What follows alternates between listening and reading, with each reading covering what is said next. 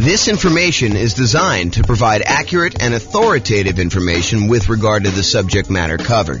It is offered with the understanding that the presenters are not engaged in rendering legal, accounting, or other professional services. If legal advice or other expert advice is required, the services of a competent professional should be sought. Welcome to the Albuquerque Real Estate Investing and Real Estate Financial Planning podcast. Learn all about investing in real estate in Albuquerque, New Mexico, with a combination of real estate financial planning and modeling with numbers specific to Albuquerque, plus syndicated, more generalized recordings of live and pre-recorded real estate investing classes, not all of them specific to Albuquerque. Be sure to stay tuned after the podcast for a message from our sponsors. Real estate partnerships. Again, I'm James Orr, and let's get started. So, we've been going through a series of classes. So, the primary strategies and primary classes we typically teach, to kind of answer your question, Bill, these are the ones we tend to focus on. So, buy and hold, nomad, and house hacking, those are sort of the primary strategies that I tend to teach classes on. Tonight is sort of another that is, sort of just outside of what we normally teach. We do some stuff on partnerships, but it's not the primary content that we typically do. So all the secondary strategies to creative financing, we covered all that last week. That's like owner financing, subject to, rent to own, lease option, lease purchase, the ultimate strategy, agreement for deed, contract for deed, all those ones as well. And then we did another class on quick turning or flipping properties. We did another class on the BRRRR strategy, which is buy, rehab, rent, refinance, and then the last R, if you want to do it, is to repeat that process over and over again. Then wholesaling and wholetailing, we're going to cover that here in the next couple weeks.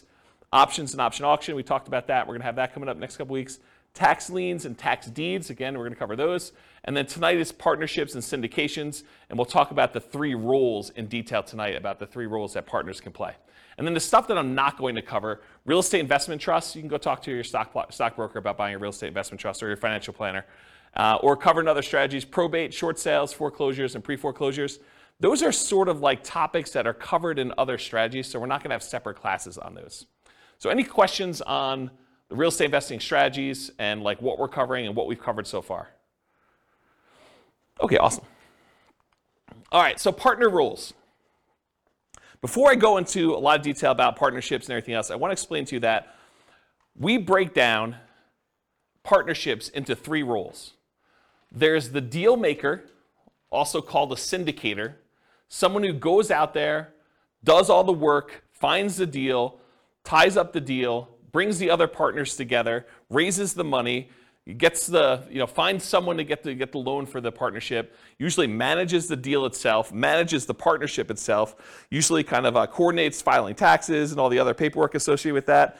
In some cases, they manage the property, like actually do the property management, or they'll manage the property manager. They're also, liquidating the deal and getting out of the deal. So the deal maker syndicator is the guy that puts everything together and kind of organizes the partnership. That's that one role. The next role is the money partner. Pretty obvious, they bring the money. So if you need a down payment, plus reserves, plus closing costs, plus rehab costs or anything like that, the money partner is going to be the person that brings that money. And then the last role is the loan partner. They're usually the ones that are going out there and getting the financing. In bigger deals, they're signing on the things, they're showing their income and their assets, and they're qualifying for the loan.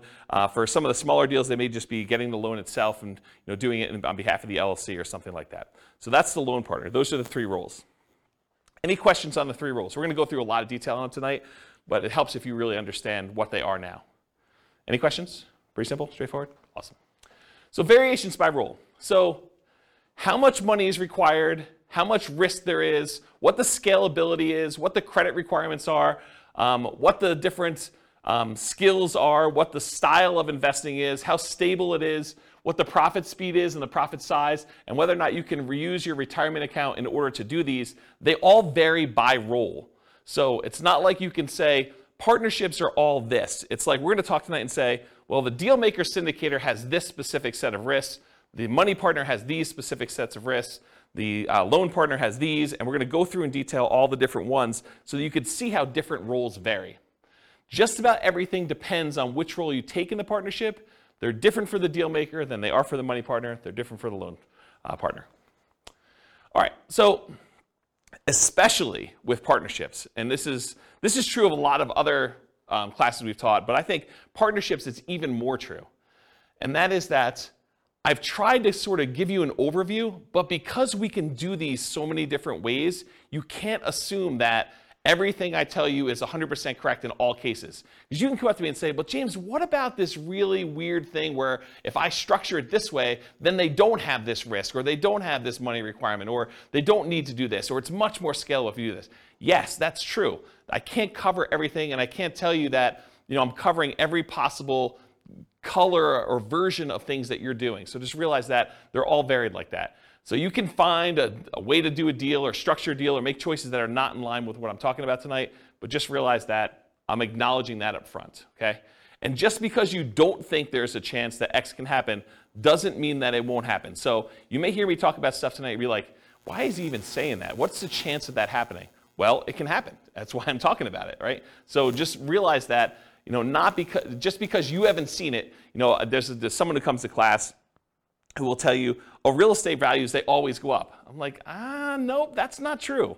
So you get the idea that there are these things that just because you haven't seen it happen doesn't mean that it won't happen to you in the future and that it can't happen.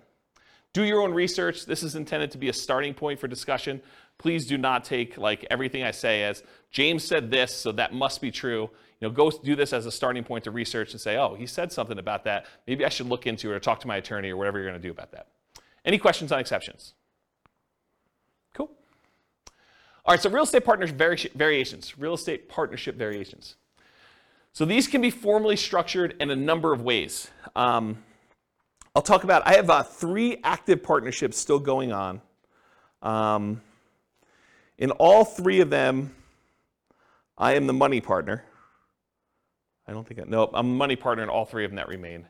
One of them is for a 100-unit apartment complex. I'm a minority money partner in that one. Another one is for a single-family home. I'm a money partner in that one. And another one is for a small group of single-family homes. And I'm a money partner in that one. I've done partnerships before in various capacities. Some cases I was the deal maker syndicator. In some cases I was, I don't know if I've been loan partner in a long time, if I have. It's been a while since I did loan partners. I've been using loan spots for my own stuff. So if I did do loan stuff, it was early on. But primarily my role has been money partner. So just to kind of talk about these. So in one of the deals, it's a very simple structure. It's an LLC. There's 2 owners, and it's really simple. In another one, there's an LLC, and there's several owners, and there's the syndicator who's doing the overwhelming majority stuff, and the syndicator also happens to be the loan partner in that one. And then the 100 units, I think it's an LLC. It's been so long. I think it's an LLC, and there's a lot of investors in it. And I think there's a loan signer for that one, although I'm not the deal syndicator and I have less insight as to exactly what's going on in that particular one. So to give you an idea of how you could structure these, and there's lots of different ways to structure them. I mean, you could structure these as general partnerships where you and someone else get together and you just agree to buy a whole bunch of properties. Or you could do it deal by deal. You could do it house by house. You could structure these any number of ways. And depending on what strategy you're doing, you might want to structure them different ways. So just realize there's a lot of variation there. You could do these real estate partnerships with almost any of the real estate strategies we've talked about. So you could do partnerships to do buy and hold. You could do partnerships to do house hacking. You could do partnerships to do some type of nomad. I mean, that's what nomad by proxy is largely, right? You could do these strategies with fix and flips. You could do these strategies with creative financing. So there's a lot of different strategies you can use to do these with. You don't have to do any one particular one. What else on here? Buy and hold tends to be the most common probably for real estate investing strategies. And it can be any one or more of the 3 roles, and sometimes the deal does not require a role. For example, last week we talked about creative financing and buying properties subject to. And in those cases, do you need a loan partner? Who's really acting as the sort of de facto loan partner? The seller. Yeah, the seller, because you're actually taking over existing financing. So you don't need to bring in a separate partner. They sort of are acting indirectly as the loan partner in that particular deal. So sometimes roles don't exist in those. You can do this in local markets or remotely. So if you're having a hard time finding deals that are worth buying, you don't have to do your deals here locally. You could do partnerships in other markets. There's someone who I know is doing a pretty large syndication, and part of their pitch for how they're going out there and raising money is they're doing geographic diversification. They're going to buy a couple of commercial apartment buildings and some commercial office buildings, and I think they're even doing like a hotel, and they're kind of doing this geographically diversified, so it's not all in one city. They plan on having some, I think they're buying like 10 properties or something, 10 big properties, and they're doing this geographically diversified. So you don't have to do this in your local market, and sometimes you may want to structure these such that you have diversification. That could be one of your angles to do these in.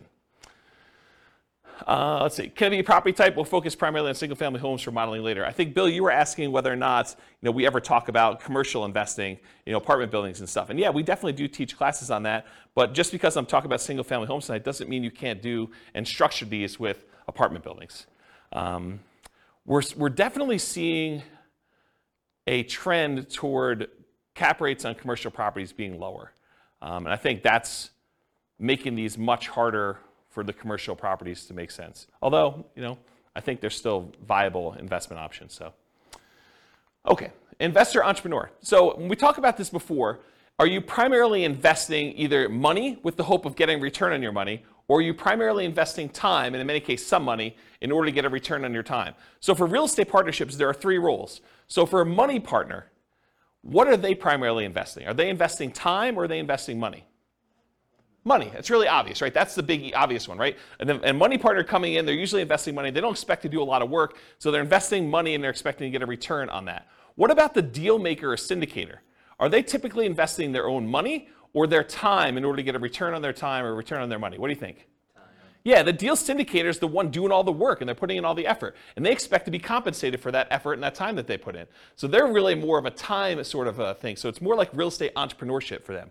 What about the loan partner? For a loan partner who's going in and signing and personally guaranteeing a loan, are they primarily investing time or are they investing money? Yeah, it's kind of a weird one, right? Because they're really not doing much of either. They're more real estate entrepreneurship-like because they're not investing money, but they're not doing a lot of time either. They're signing some documents and they're having to maintain their job, get financing and use their credit in order to do that.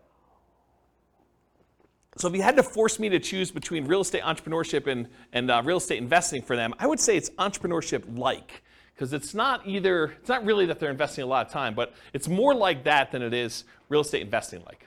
Any questions on this? Yeah, Daniel. For the deal makers, yep. You said it's a lot of time intensive. And I don't know if this is a dumb question. Have you found that they'll kind of include some sort of like management fee or some practice like that? Yeah, so for the microphone, Daniel asks, for the deal maker, the syndicator of the deal, are they usually getting paid some type of management fee or something like that? And yes, the answer is absolutely. Depends on what they're doing as to what they're getting paid for. In some partnerships, they may charge an acquisition fee, so a fee to go out there and find the deal, put the deal together, and a lot of times they'll take a percentage off the top or a dollar amount off the top. They might say, we're taking 1% fee on the money we raise, or the first deal that we put together, the price of the deal, or whatever they're doing that way, in order to be compensated for all the work that goes into finding the deal, putting the deal under contract, doing all the due diligence, finding all the money lenders or the money partners and the loan partners, and kind of doing all that. So they may charge some type of acquisition fee. They may charge some ongoing property management. If they're doing the property management themselves, they may charge some type of partnership management fee. They may charge like a dissolution fee of some sort. They may charge some fee for overseeing taxes, like if they're got to do tax returns and kind of send out updates and do management meetings where you're getting advice or input from the partners. So they could be charging fees for all those different things. So yeah, there's definitely some fees involved. And are you doing that? Do you typically see like acquisition fees and partnership management fees when you and a buddy get together to go buy rentals? Probably not, right? I mean, I think that makes sense. But as you get into bigger deals, where there's a lot more time and energy invested, and sometimes money up front, then getting paid for that stuff, I think, makes a lot more sense. Does that answer your question? Yeah. Okay, cool. Did you have a question, Cole? Almost I saw you do so. Okay, cool. All right, any questions about this? Cool. So money required. So sometimes it's fronted by the deal maker or syndicator, but it could be entirely funded by the money partner coming in. But often the loan partner does not have any expenses. It's covered by the partnership. So here's where the money is usually required for partnerships. And of course, the strategy may dictate where you spend money. You may need rehab money if you're doing more fix up than if you did buy and hold or creative financing or you're buying pretty houses or something. So money to consult with a local attorney to get the correct paperwork and advice. I think if you're going to do these, you want to make sure that you are willing to invest the money in order to do it right from the beginning. There's few things worse in the world because everybody is like gung-ho and happy at the beginning of the deal. They're all excited about doing the deal, but that's when you want to agree on all the things that could go wrong and how do we get out of this thing if I decide I don't like you or you don't like me, or how we resolve our issues, or what happens if someone dies and the deal maker is unable to do stuff anymore. Like, how do you resolve all those things? The time to work all those things out is in the beginning with the help of an attorney who structures the correct paperwork. You don't want to get to the end and find out later that we didn't think about this. We don't have a way to do this. We don't have a way to buy out a partner. I have a partnership agreement that doesn't have a buyout in it, which isn't come up, but that's a potential problem if a partner wants to buy someone else out, okay? All right, so consultation with a local attorney to get correct paperwork and advice. Sometimes you're gonna need money in order to do marketing and find or acquire the deal. Sometimes you'll find these deals by looking on LoopNet or local MLS or networking or wholesalers or some form of that. But sometimes you're spending money in order to do marketing in order to acquire deals. And so it depends on which way you're doing it as to whether or not the deal maker, the syndicator, needs to spend that money up front and then maybe get reimbursed later by the money partner. Maybe it's part of an acquisition fee, or if they're just going to self-fund that and that's their minimal investment into the deal. Maybe they only spend money on marketing costs and talk to the attorney, and then after that, the money partner comes in, does the down payment, and does the closing costs, and does the reserves and everything else. But that could be there. Earnest money. So earnest money is usually money you put up in order to control the deal before you formally go and close. And so you'll need to have some earnest money. And with some of these larger deals, these can be significant checks. They're not just $5,000. So realize you could need earnest money up front. So realize if you're doing these bigger deals, you may want to partner with your money partner early and talk about providing earnest money if you're doing those, if you're unwilling to do it, if you're the deal maker or the syndicator in that deal. Does that make sense? Okay. Reserves. You should not be doing these deals without reserves. And in my opinion, there's a tendency for the mom and pop landlord real estate investor, which I don't believe you should be doing this, but there's a tendency for them to kind of play it really loose and invest in real estate without setting aside, specifically earmarking money as reserves. They'll say, if I really need to, I can go tap into my 401k or my IRA, or I've got $50,000 in credit card balance that I could use, or I can go get a personal loan from the bank if I really needed money to do something. So I don't really need to have 6 months of reserves per property set aside. When you do a partnership, though, and first of all, I don't think you should do that. I think you should set aside reserves, in my opinion. But when you're doing a partnership, I think that's sort of like cowboy, sort of gunslinging, sort of like make it loosey-goosey, whatever you can do. I don't think that flies as much. Because if you've got a money partner and they've already put in $100,000 in order to do a deal, and you go to them and say, hey, we didn't have reserves set aside, but we got a roof, and the roof's going to cost whatever it is, $20,000 on this building that we just bought. I need $20,000. And they're like, I don't have $20,000 right now. I just made another investment. I've used up all the money. I didn't keep reserves set aside for you doing that. And you should probably have that in your agreement as to how that all works too. But you probably should have some money set aside for those types of things when you're doing your partnership. Which, when you're doing your deal analysis, you want to make sure you include reserves there for doing that. And we do a whole class on the importance of doing reserves when you do your deal analysis. And then that drags down the return you're getting, right? It's not like you just go do it and you're doing your return based on the down payment and closing costs and any rent ready costs you have when you first do the acquisition. You really need to do the analysis with all those costs plus the amount of money you set aside for reserves to find out what your true return is, because that money really can't be used for anything else. You got to keep it set aside, and maybe it's earning 1%, 2%, 8%, wherever you're keeping it, and that's actually, you can use that as part of the return you're getting, but you should be calculating your return on your real estate investments using that reserve money too in the denominator.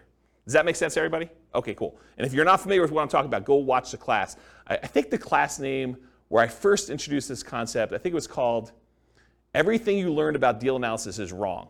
Because I think everybody else, when they do their spreadsheet, does not include reserves. So any number where you say, my cash on cash return and my cap rate return, like if you're doing those numbers and you're not taking into account the reserves, I think those are actually wrong calculations. It's not like you're just sort of off a little bit. It's like that's incorrect. And so go watch that class where we talk about that, and I have some frameworks for doing reserves, whether you're doing, 6 months of reserves or 12 months of reserves, and what the differences are and how I kind of look at those. So you definitely need reserves as part of the money required when you're doing these partnerships. Usually down payment, but there can be exceptions. There can be exceptions where you're doing partnership deals where it's no money down. I mean, we could go buy creative financing deals where you really have no down payment required. You're taking over in a loan. So it could be that you don't need a down payment in those cases. Sometimes repair costs. Sometimes you're buying a property and it needs repairs. Sometimes you're buying properties and they're in perfect condition. So it really depends on the type of deal you're doing, but sometimes you do need repair costs for that. And then closing costs in order to close the deal. And then marketing in order to sell or occupy or fill your property, or holding costs while you're kind of doing that stuff as well. Any questions on money required for doing partnership deals? And where it comes from? Really the answer is it usually does not come from the loan partner. For this money required. Usually either comes from the money partner, or in some cases the deal syndicator, the deal maker / syndicator, and sometimes that's reimbursed, sometimes it's not. It's really all negotiated. You realize there's no formal structure for this. It's not like everything is rigidly set and you always got to do it this way. Does that make sense, everybody? This is all negotiated. That's what makes it so complex and hard to teach, is that I try to give you examples, but you could do it another way and it could be totally different. Okay? All right, credit required. So the deal maker or syndicator, depending on how it's structured and ownership sizes, some lenders may require that the deal maker syndicator sign for the loan as well, but often they do not need to sign for the loan and do not need to have credit in order to do this, especially if you're a small minority partner. If you're a deal maker syndicator and you've got a majority stake in the deal, a lot of times the lender is going to want to see you on there, signing for the loan as well. Okay? Money partner, they do not usually need to sign for a loan and have no credit requirement. This is pretty typical. It's often structured for them as a limited liability partner, and their only risk is the money they put into the deal. They're usually not personally signing or personally guaranteeing anything to do with the loan. They usually are not required to put additional money into the deal unless you write it up that way. And then if you're the money partner, you want to make sure you understand what your obligations are. But most of the time it's, hey, I put in $500,000 or $100,000 or $10,000 or whatever it is, and that is the extent of my investment in this particular partnership, and I will not have any margin calls or capital calls on any of those. So realize you have limited calls for money as the money partner in those situations. Okay? And then finally, the loan partner, yeah, they need to have credit required in order to get the loan, unless you're doing some creative deal where the seller is leaving the financing in place or something like that. So the loan partner typically needs great credit and often needs great income and assets to sign for the loans, especially for larger deals. Okay? And in some deals, credit is not required at all. See the strategy classes for detailed info, but a couple examples might be partnership flips, where you're using the seller's financing in order to keep on the property while you're doing the flip, or some creative financing stuff as examples. Any questions on credit? Yeah, Daniel. For the loan partner, in your experience, have you found the loan partner to either be like in a high-paying job, doctor, lawyer, etc., or are they typically just a very well-established, very experienced investor? What have you? So the question for the microphone is, for loan partners, are they typically some type of high-paying job, like doctor, lawyer, attorney, something like that, or are they, just a pretty well-established investor? And my experience is it's all over the place. Like one of the partners I have is a very well-established real estate investor. They're not a doctor or lawyer or anything like that. Another one, it is not a doctor, lawyer, or even what I would consider a well-established real estate investor. It's just a regular real estate investor, not crazy assets, not crazy income, just sort of that. And a lot of the ones, let me think about this. So some of the other ones I've done, they've also not been really crazy high earner type people. Sometimes it's, like somebody just buying a single family home. They're able to get the loan on it. And we'll talk about the examples toward the end of class where we do Norm and Norma kind of variations on this. But, they're just regular people and they can qualify for the loan to buy a single family home, and they just don't have the down payments, or they don't have the expertise or time to do something, and they bring in a money partner for down payment and they just sign for the loan. And so it doesn't have to be someone who's like crazy like that. They just have to qualify. Yeah. All right, any other questions about credit required? I guess my question is when you're a money partner Yep. or a loan partner, I guess it depends on how the deal's structured, but do you have to be an accredited investor? Yeah, so that's a really good question. So Kevin asked, do you need to be an accredited investor in order to do these deals? And the answer is maybe. It depends on the deal and how many people are involved in the transaction. But if you and your buddy want to get together and buy like a single family home and one of you is going to get the loan, the other one's going to do down payments, you're going to do that, nope, you don't. But go talk to an attorney. I mean, this is part of what you need to set the money aside for, make sure you get it structured right. So ask the attorney when you go sit down with them, is this like an accredited investor situation? But my understanding is if it's just you and your buddy doing something, or you and your buddy and maybe one other person doing it, probably not. If you're going to go out there and formally raise money, and there's regulations, Cole may actually know, you can talk to him after class if you may know, but there's rules about like what requires accreditation and what requires, there's like another level in that too, right? I think if it's like a real estate investment trust that's registered with the SEC, you're more likely to have something like that. Yeah. For the small, like single family deals, no. Yeah, so just go find out. Talk to an attorney. You're gonna want to talk to an attorney. You should be not be doing this without paperwork at all. And you definitely should go get advice from somebody. So this is like a 2-minute question you ask that's part of your hour or two that you're going to get with your attorney. So just go ahead and ask that and make sure you're doing it right, rather than me give you bad advice. My understanding is these laws are becoming much more friendly for doing these types of deals too. I'm just seeing regulations coming across saying that they're going to reduce the requirements in some form. So, I mean, all this stuff changes. So, yeah, don't rely on what you're hearing here. Go talk to an attorney. It's the best answer. Any other questions? Cool. So skills required. And the skills required for the deal maker syndicator are significantly more involved than the skills required for the money lender or the loan partner. So the whole left-hand side of this slide is all the deal maker skills, and then the right-hand side, there's like a couple lines for that, okay? So I'm gonna cover the money partner and loan partner first because they're easy, okay? Money partner, you gotta have the money or access to the money in form of assets or credit. Loan partner, you got to have the ability to get the loan. You need to have credit, income, and in some cases, assets. Pretty easy. That's it for those. Any questions on those before I go into all the deal maker syndicator stuff? Okay. So deal maker syndicator, you got to find the deals. I mean, that's your job, right? You're out there finding amazing deals in order to bring in partners that want to invest with you. So you got to go find deals, and in some cases, that's going to require marketing skills. If you're not just going to the MLS and trying to do a deal that way, and you could sort of like see between the lines of like deals that are in plain sight, but you know what to do with them in order to make them really, really profitable. A really basic example of this would be, buying a property that you're going to convert as a short-term rental. Someone may have a property that's listed for sale, but the income could be amazing if you do a short-term rental on it, and it could be worthwhile if you're raising money with a money partner or a loan partner in order to go do those types of deals. But you need the expertise to be able to go see those in plain sight when they're just lying in the MLS and no one else is looking for them, or like be able to kind of put those together and have the expertise to run those, okay? As one example. James, Yeah, question. Question about the money partner. Yeah. So, like maybe in your case scenario, do they essentially just need proof of funds type of thing, or are they looking into your finances more than just that, like to qualify, the loan partner qualify? Yeah, so Nathan asked, Like how involved is their search into your... yeah, so Nathan asked whether or not the money partner is going to need to like have someone come in and look at all their financing and confirm that they have the money and where it's coming from and source it and everything. And it depends. But if you and a buddy are buying a single family home together or a duplex, triplex, fourplex, maybe even a small apartment building, and it's a pretty simple one, you telling them that I've got $200,000 to invest is going to be fine. They're not going to need to go do that. When you get the loan, they may or may not ask you, the lender may or may not ask you where those funds came from, just to kind of know. So make sure you go talk to whoever's doing the loan or talk to the money partner, make sure you structure all that correctly. But in most cases, I don't even think that's come up for me. But it's not saying that it won't ever come up in the future. And part of it may be the lender and how you structured it and everything else like that. But no, I don't think that's the case. Now, if you're doing like one of these larger type syndications or something like that, maybe they may want to go and source that. I've not seen that come up. Some of the larger syndications that I didn't get sourced for my down payment for the larger syndications I've done.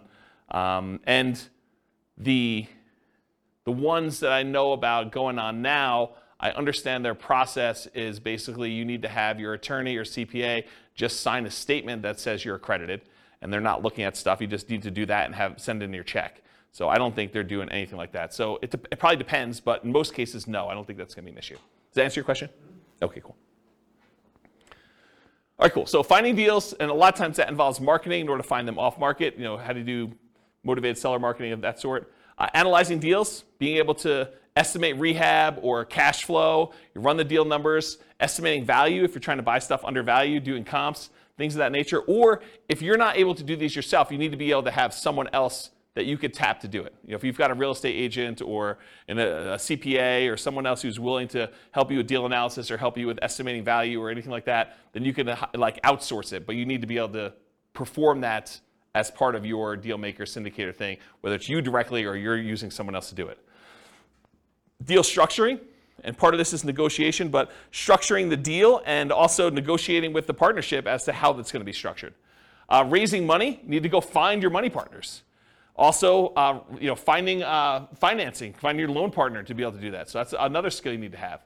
Managing the partners and the partnership itself. You need to know what is involved in running a partnership and managing the partnership and getting taxes done and having meetings and giving updates and making decisions and following the guidelines for the agreement, the LLC or the entity that you're using in order to do this. You need to be able to run the partnership and deal with partners. I mean, people with money can be a little bit strange. So if you've got, somebody who you've been really friendly with, and then all of a sudden they give you $300,000, they may start treating you very differently, and you may need to deal with that person. Especially if things don't go your way. I mean, when the market goes your way, I think a lot of times that just everything seems super smooth, right? It's when you have problems that you have to deal with a lot of these situations, and markets don't always go up. Yeah. So if it does go bad, can they go after the assets of the money partner? Yeah. So the question is, can they go after the assets of the money partner? And I have a different slide here when we talk about risk, and I will tell you what each individual person's risk exposure is.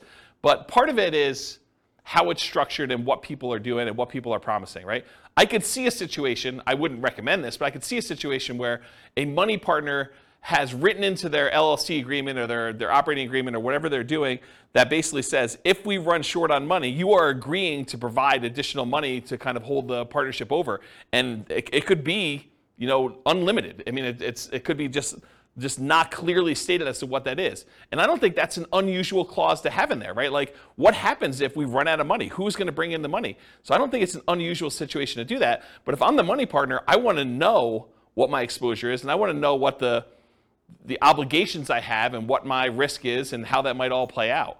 And if you're the money partner in that deal, maybe you say, I don't want to have that obligation.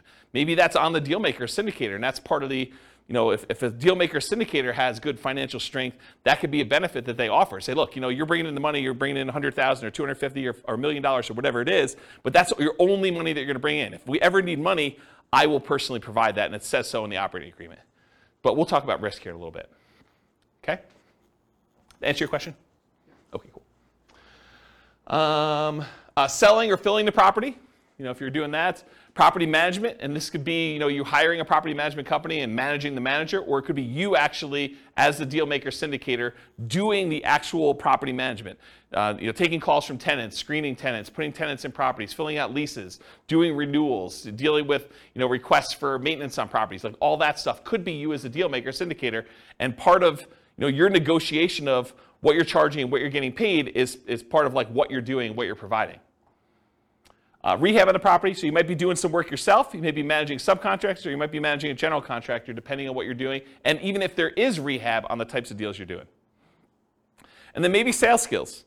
You got to sell the seller if you're out there doing deals with individual sellers directly, you're not going through brokers. You got to be able to sell the buyer if you're selling properties. That's a sales skill. Or if you got to sell the partners on why they should do this partnership deal with you. So it's a sales skill. It's not just, I love real estate, I like looking at properties on the weekend. It's, it's salesmanship and probably some technical skills as well. Any questions on skills? You can see the deal maker is responsible for a lot of stuff. On the deal structuring, when you're talking percentage of ownership. Yep. Say I go in with a buddy, I got $50,000, he's got the good job. We both find the deal together. I don't know. I mean, I know it's negotiated, so it could be whatever you want, but Yeah. like what's reasonable, or I know it's very broad, so you can't, it's hard to answer, but I feel like you need some parameters, because it's like, I don't know. Yeah. So Bill's question is, what's a reasonable percentage that a deal maker syndicator should get? What's a reasonable percentage the money partner should get? What's a reasonable percentage that the loan partner should get? And it's all negotiable, as you said. The challenge is everybody has their own perspective, and everyone thinks that their role is the most important role, right? And I should probably do these classes again, but when we've taught partnership classes in the past, we had a much different format for, this is just sort of a partnerships as a strategy class, and we had classes on partnerships and how to do them and like what the roles are, and there's a lot more, there was different detail. It wasn't more detail, it was different detail. And then we used to do a second class, and the reason why I'm telling you a story about this, we basically teach a class on how to do partnerships, and then the next week we'd come to class, and we played the partnership game. And the partnership game was, everyone got game pieces that said kind of like what their negotiating range was for the different roles. And then we'd have like 30 people in a class, and 10 people would be told that they're money partners, and they'd have a green name tag. 10 people would be told that they're the deal maker syndicator person, and they'd have their spreadsheet with the deal that they have, how much cash flow, how much down payments required, all that stuff. And they'd have some parameters that they need to do, and it'd be 10 of those. And then we'd have 10 people that were loan partners that can get loans on the deal and do that. And we'd set everyone loose in the room. And they had to team up in groups of 3 and negotiate the terms of the deal that they felt they won, they were comfortable with. And you'd see, and then at the end of class, once we did everything and most people came together and structured a deal, worked it out, we would list out on the board what the ranges of what everyone negotiated. So we'd say, money partners got between X and Y, and that seemed reasonable, and some people were happy, some people were like, oh my gosh, they were able to negotiate that. And then we'd have the loan partner version of that, and we'd have the deal syndicator. And the answer to your question is, it was all over the frickin' place. It wasn't like deal maker gets 10%, or deal maker gets 50%, or loan partner always gets X. And sometimes in real world, people take on multiple roles. Like one of the partnerships I'm in, the deal maker syndicator is also the loan partner. They are personally signing and guaranteeing the loans. And so they got a bigger piece, right? And sometimes when you structure these things, there are minimums. So they'll say, look, the money partners get the first 8% or 10% return on this. Then after that, the syndicator or whatever else as the other roles are, they get caught up to 8%. Then after that, we split it until 16%. And then anything over 16%, the syndicator gets 75% of that, and the money partner gets 25%. So you could structure these all over the place and do them very oddly. Now, most of the people in the room, when we do that exercise, we're not doing that kind of like tiered, premium, priority returns, stuff like that. But in the real world, that does happen. Does that make sense? Yeah, how about if a scenario where payment is made until the money partner gets paid back? Yeah. So Bill says, what about a situation where the money partner gets paid back first and then you guys split it at a different level after that? Sure. Now here's the tricky part about that. Let's say you're the deal maker, syndicator, you're doing that, and the money partner gets 100% of the money, until the money partner gets paid back, and then you guys start to split it. But you're doing property management, you're doing taxes, you're doing managing the maintenance on the property and overseeing that, and let's say that has to go on for 5 years before you get paid. Are you happy doing that? No. Probably not. And that's the tricky part, is like, you really need to think through, like, what am I doing? What work is involved? What hours are involved? What's the labor cost that's involved before I even get a penny from this? And maybe you get like 75% and then the money partner gets 25% after that. And maybe you're willing to do that. I don't know. It's like really a negotiation as to what you're doing and what's involved. Does that make sense? It's very gray. It is very gray. And this is like the warning I gave you at the beginning. There's so many different ways to structure these things. Yeah, it seems like the deal maker's doing a lot. Obviously, you need all 3 to make it happen. So yes. Or you just do it yourself. Right? I mean, that's the other option. That seems easier. Well, I mean, if you don't have one of these pieces, right? You can't get loans, or you don't have the money. You've got all your own money tied up in your own deals, but you got good deal flow. You've got a source, you could find these. You got more deals than you could possibly fund yourself. Or maybe you're at your limit of your loans. You can only get, the second tier, adjustable rate mortgage type loans from a portfolio lender now because you've got 10 loans in your name, and now you really need like a loan partner to do deals. But you got sources of great deals. Maybe you even have down payment, or you have a source of down payment. You have another partner who's like, hey, I got plenty of money. Let's do more of those deals. But your loans aren't great anymore, and you can't get any more. Maybe you do go partner with someone who can get 30-year fixed rate financing because they're not at their 10. Does that make sense? Yeah. So it's tricky. All right, questions? Personal question. Okay. Like, how did you know you were ready to enter a partnership? How did I know I was personally ready to enter a partnership? In the 3 that I'm in right now, one of them I had excess money, and I was just, it was right. I mean, I just needed a place to put money. Another one, it was convenient. So it wasn't even that I had money or anything like that. It was just a matter of convenience doing it. And the other one, it was like a buddy who was like, hey, let's buy this property together. And I was like, all right, let's go do it. It was really off the cuff. It wasn't like thinking it through on those 3. And in the past, sometimes I've intentionally sought out partnerships. So it was very deliberate going in, and I knew I wanted to do it. So I don't know. That's kind of, but I don't know.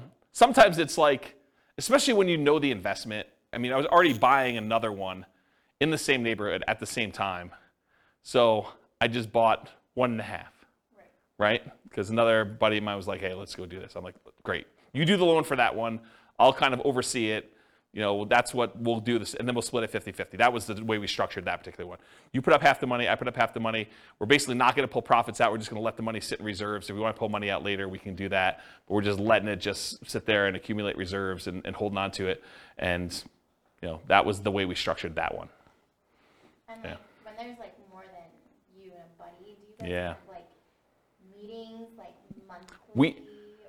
Not monthly. Or quarterly or whatever. Yeah. To like make sure that like the deal makers like doing taxes and all. Yeah, the question was, how often do you meet as when you're doing these deals? And I think it does increase with complexity. Like the buddy and I we still have to meet for the LLC. So there are meetings, usually done via email in this case, but there's still meetings. Not that I can't get on the phone, but they're usually just not paper trail sort of stuff.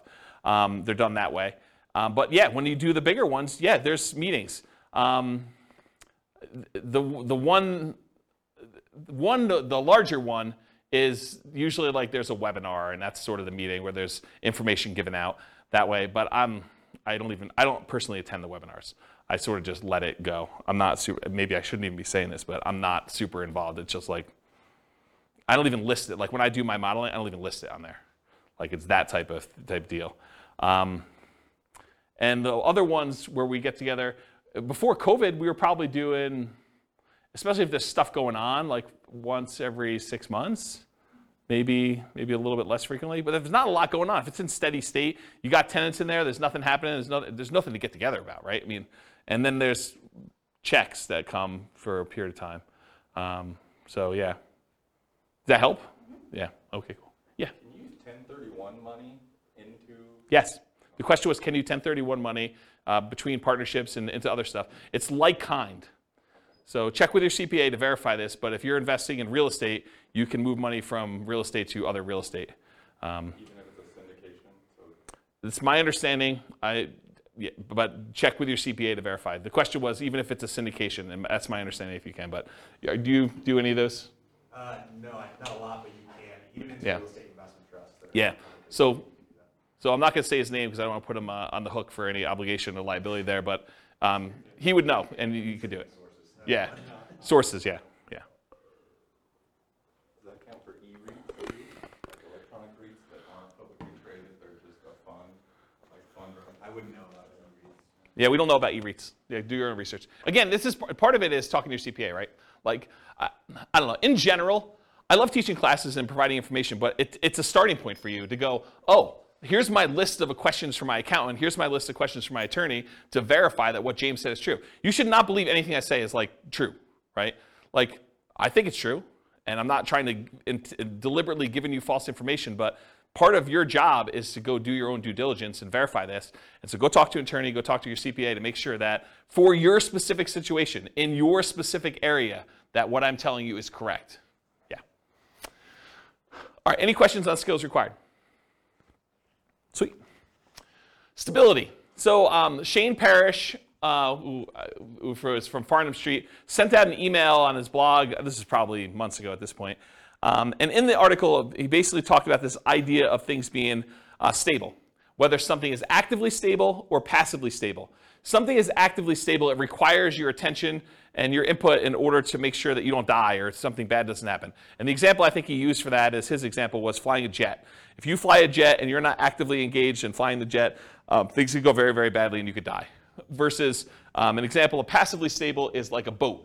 If you're in a boat and you stop rowing, the boat will just float there. And it's sort of like passively stable in that way. Real estate as a whole, not partnerships specifically, but real estate as a whole is actively stable. If you don't do anything with your real estate, if you're not paying your taxes and if you don't have to have insurance, but if you don't pay your taxes at least, you're going to lose the property. If you've got a mortgage on the property, you're not paying that, you're going to lose the property. And if you're not managing your tenants and managing your properties and doing maintenance on them, it's required. So it's actively stable in general.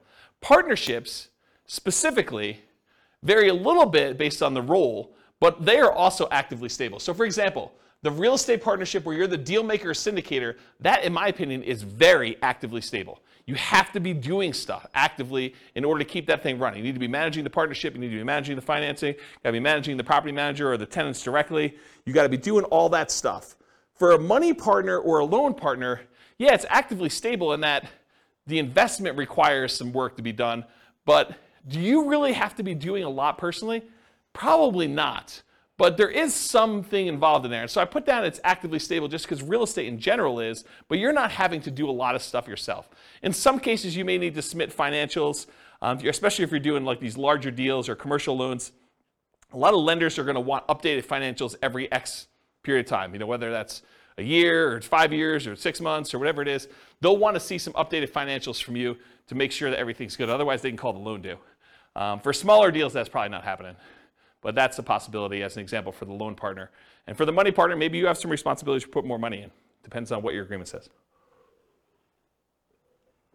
Okay, any other questions on stability? Sweet. Scalability.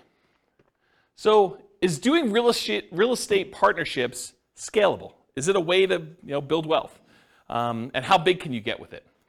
So real estate partnerships for the deal maker or syndicator are often limited by deal flow. How many deals can you find, and are they good enough quality where you can actually get cash, money partners and loan partners in order to do those? And so it's really limited on your ability to deal flow, and probably to a slightly lesser degree, in my opinion, is finding the partners themselves, finding the money partners and finding the loan partners to be able to do the deals. So in my opinion, that could be considered a wealth building strategy because once you're able to find enough deals and partners to do it, you can scale pretty big. It's not like you're limited by the number of loans you can get or how much money you actually have yourself. You can really scale this up.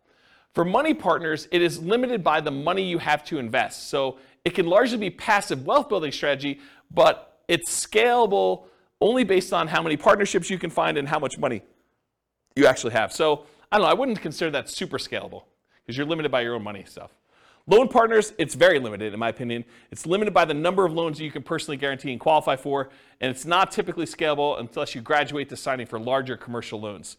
So you can scale it, but I think it's more limited if you're doing like single family homes, duplexes, triplexes, fourplexes. Once you get to larger deals, then it's a matter of your assets and your income and your ability to qualify for these larger deals.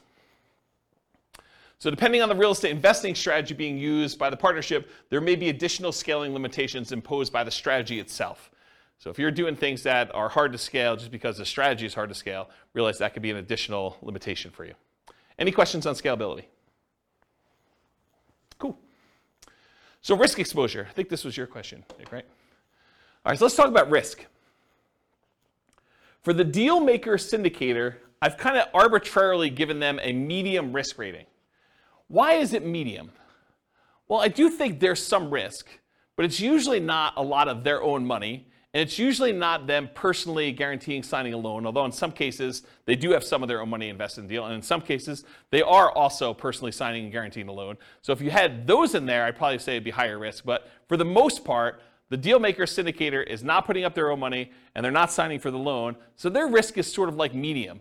There's sort of their reputation at risk, there's their time at risk, and then you've got all the other risk of just being in the deal as to whether or not they're going to make money, which we'll talk about here in a minute. So the deal maker, I'd say, is sort of a medium risk.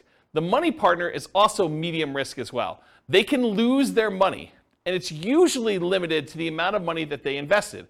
If you've got like a limited liability partnership or limited liability company, and they say, look, I'm going to invest $100,000, but that's all I'm putting in. There's no other things in the operating agreement or anything like that that says that they need to come up with more money, then that's their limit to how much they could lose in the partnership. It's not like they can go after them personally and do stuff, right? So unless they're managing the property and they have risk for part of the management too, which is a different thing. But a pure money partner, really that's their limitation.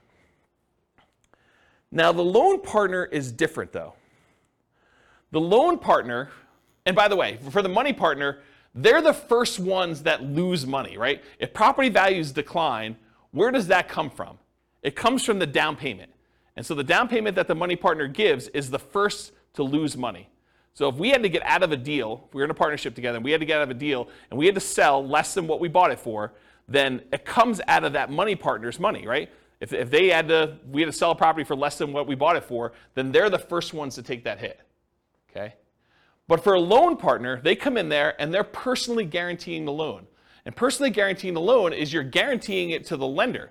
So really, you're only having to make a guarantee if the lender loses money, right? So if the lender comes in and property values go to zero, which isn't likely to happen, but if it goes to zero and the lender's like, look, I loaned you $1 million and I didn't get any of my money back, so now I'm personally coming after you to make me whole for the $1 million, the loan partner, because they personally signed and personally guaranteed that loan, could be obligated for that $1 million. But in a more reasonable decline in value, went from being worth $1 million to now being worth, $800,000, and the money partner had to come in with $200,000 as their down payment in order to get that deal done. Well, the money partner is going to lose their $200,000 first. So the property values have to drop by 20% in this case in order to have the loan partner have any risk in the deal where they're going to lose some money.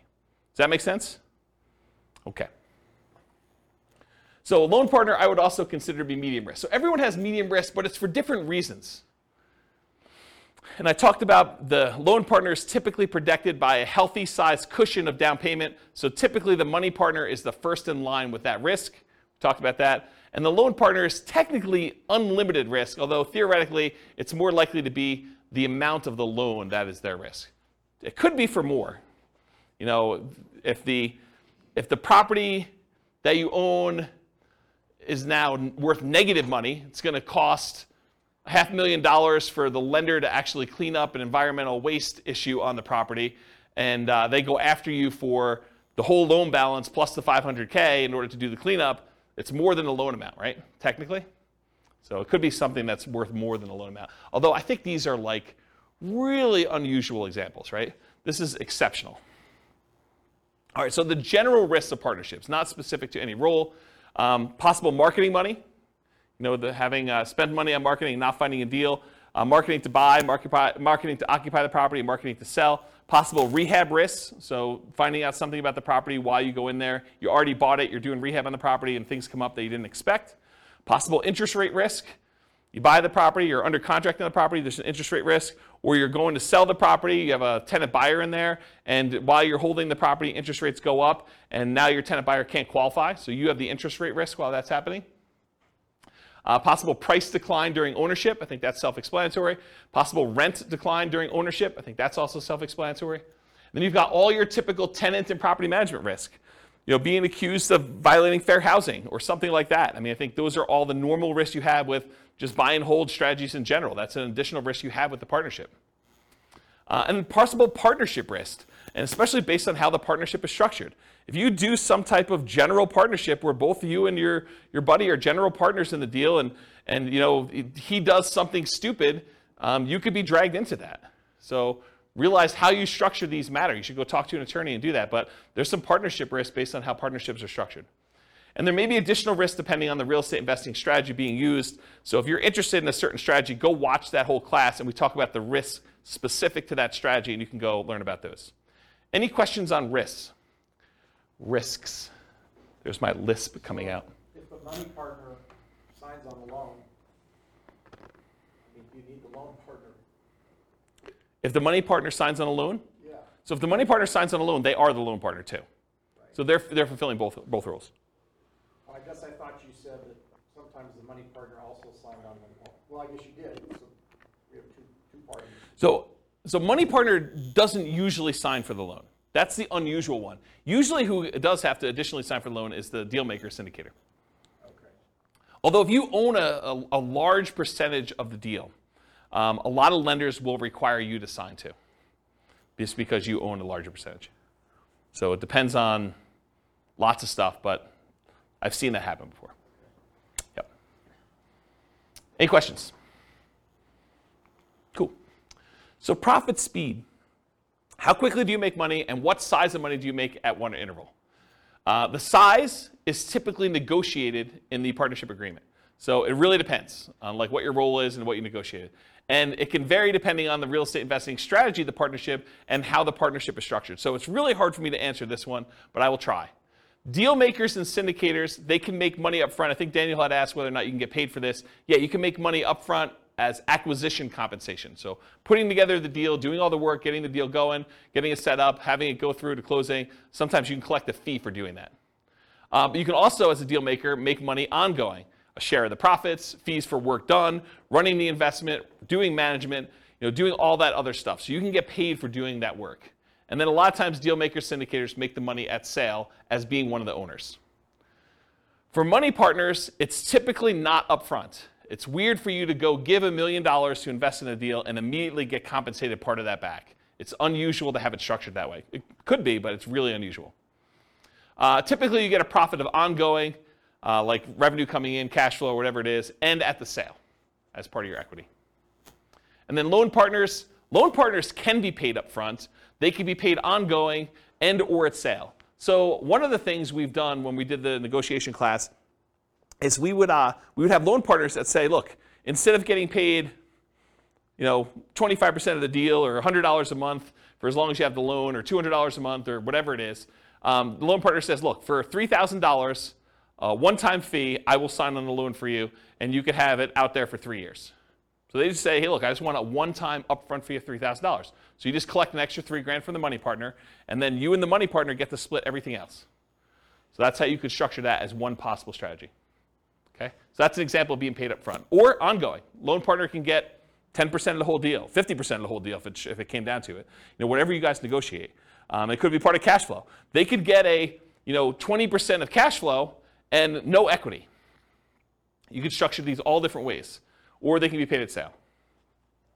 They have ownership, they have 20% ownership in the whole deal, and then get paid at sale. Maybe they're not getting any of the cash flow. Maybe the reason that the money partner wants to be involved is they want cash flow on their money, but the loan partner's like, hey, look, if I can get paid money when we sell this thing, I'm okay with that. So I want 20% of the equity, but 0% of the cash flow. Because some money partners, they're using their money because they want money to live on, essentially. Okay? Any questions on profit speed, profit size? Okay, finding deals. The deal maker syndicator is typically the source of the deal for the money partner and the loan partner. So the money partner is not usually the one out there finding deals. The loan partner is not usually the one out there finding deals. It's usually the deal maker syndicator. And where do they find deals? Multiple listing service, any property listed for sale by owner, and there's two groups of those. The ones that are actively marketing their property for sale, they're the ones that have the sign in the yard, or they're advertising it on websites saying, I want to sell my property, it's for sale by owner. And then you've got all the hidden ones, the ones that don't really know that they are selling the property. It's like, I would sell, or I'm motivated, and if someone would come and offer me the right price, I would do that. And you usually find those either through networking or by putting out marketing and getting those guys to raise their hand saying, hey, my property is not up for sale yet, for sale by owner, but I would be a seller. I would sell to you. And then finally, wholesalers. Those are the primary ways to find it. Someone who is out there finding deals and they're willing to assign their deal to you for a fee.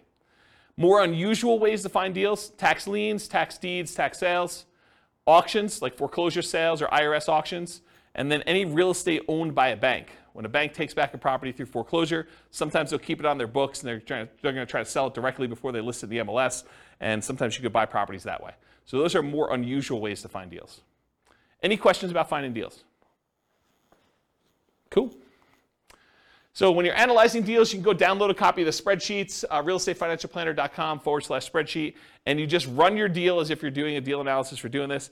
I thought about adding some stuff for partnerships, and I probably will add like separate tabs just to make it easy. You put in all the partners, what percentage of cash flow they're getting, what percentage of equity they're getting, and then it'll kind of like do some summaries for you and stuff like that. But I haven't gotten there yet, so if you guys are really, really interested in that, just drop me an email, especially if you're listening to this recording and I haven't done it yet, and that'll prompt me to see if that's something I want to move to the top of the list to do. But unless there's demand for it, I'm probably not going to immediately jump to do that. So you can go download the spreadsheet, realestatefinancialplanner.com/spreadsheet, and you can analyze deals, and then just realize whatever your cash flow is, you need to divide that up by whatever the shares are for which partner is which, and then how much equity proceeds from the sale you have, you need to divide that up by whatever partners are doing. You just do that manually for now. Any questions? Cool. So what kind of market conditions doing partnerships work in typically? It's markets where you can find desirable deals for partners, typically markets with good cash flow, typically markets with strong appreciation and rent appreciation. The challenging markets to do this in are markets with significant negative cash flow with reasonable down payments, and markets with no or negative appreciation and rent appreciation.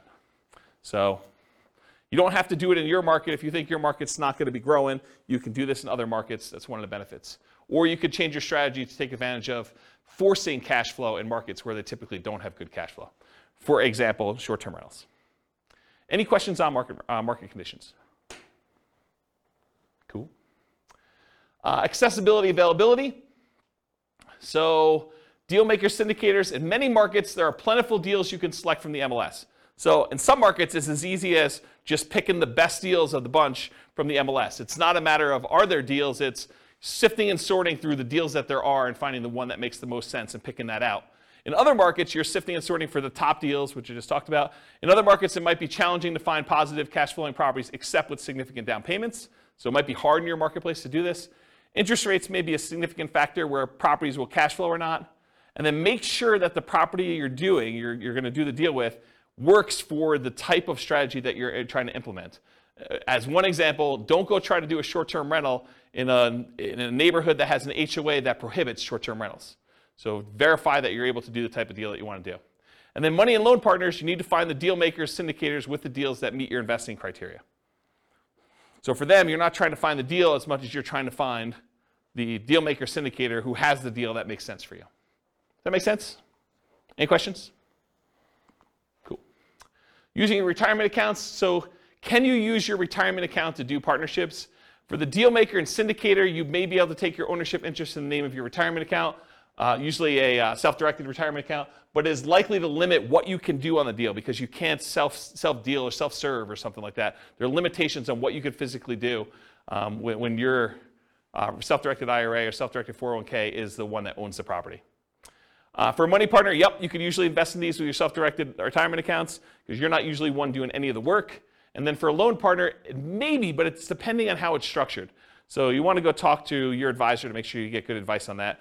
But depending on how it's structured, you probably can, but there's probably some weird exceptions to that one. Any questions on whether or not you can use your retirement account to do partnerships? Cool. All right, so now we're going to go into more of the quantitative analysis. So you'll notice the structure of this class and the previous classes and all the different strategies. I sort of do a more qualitative analysis of like how the deals work, what the risks are, what the scalability is, what money is required, what skills are required, all those different things. And now I'm going to switch over and I'm going to do numbers.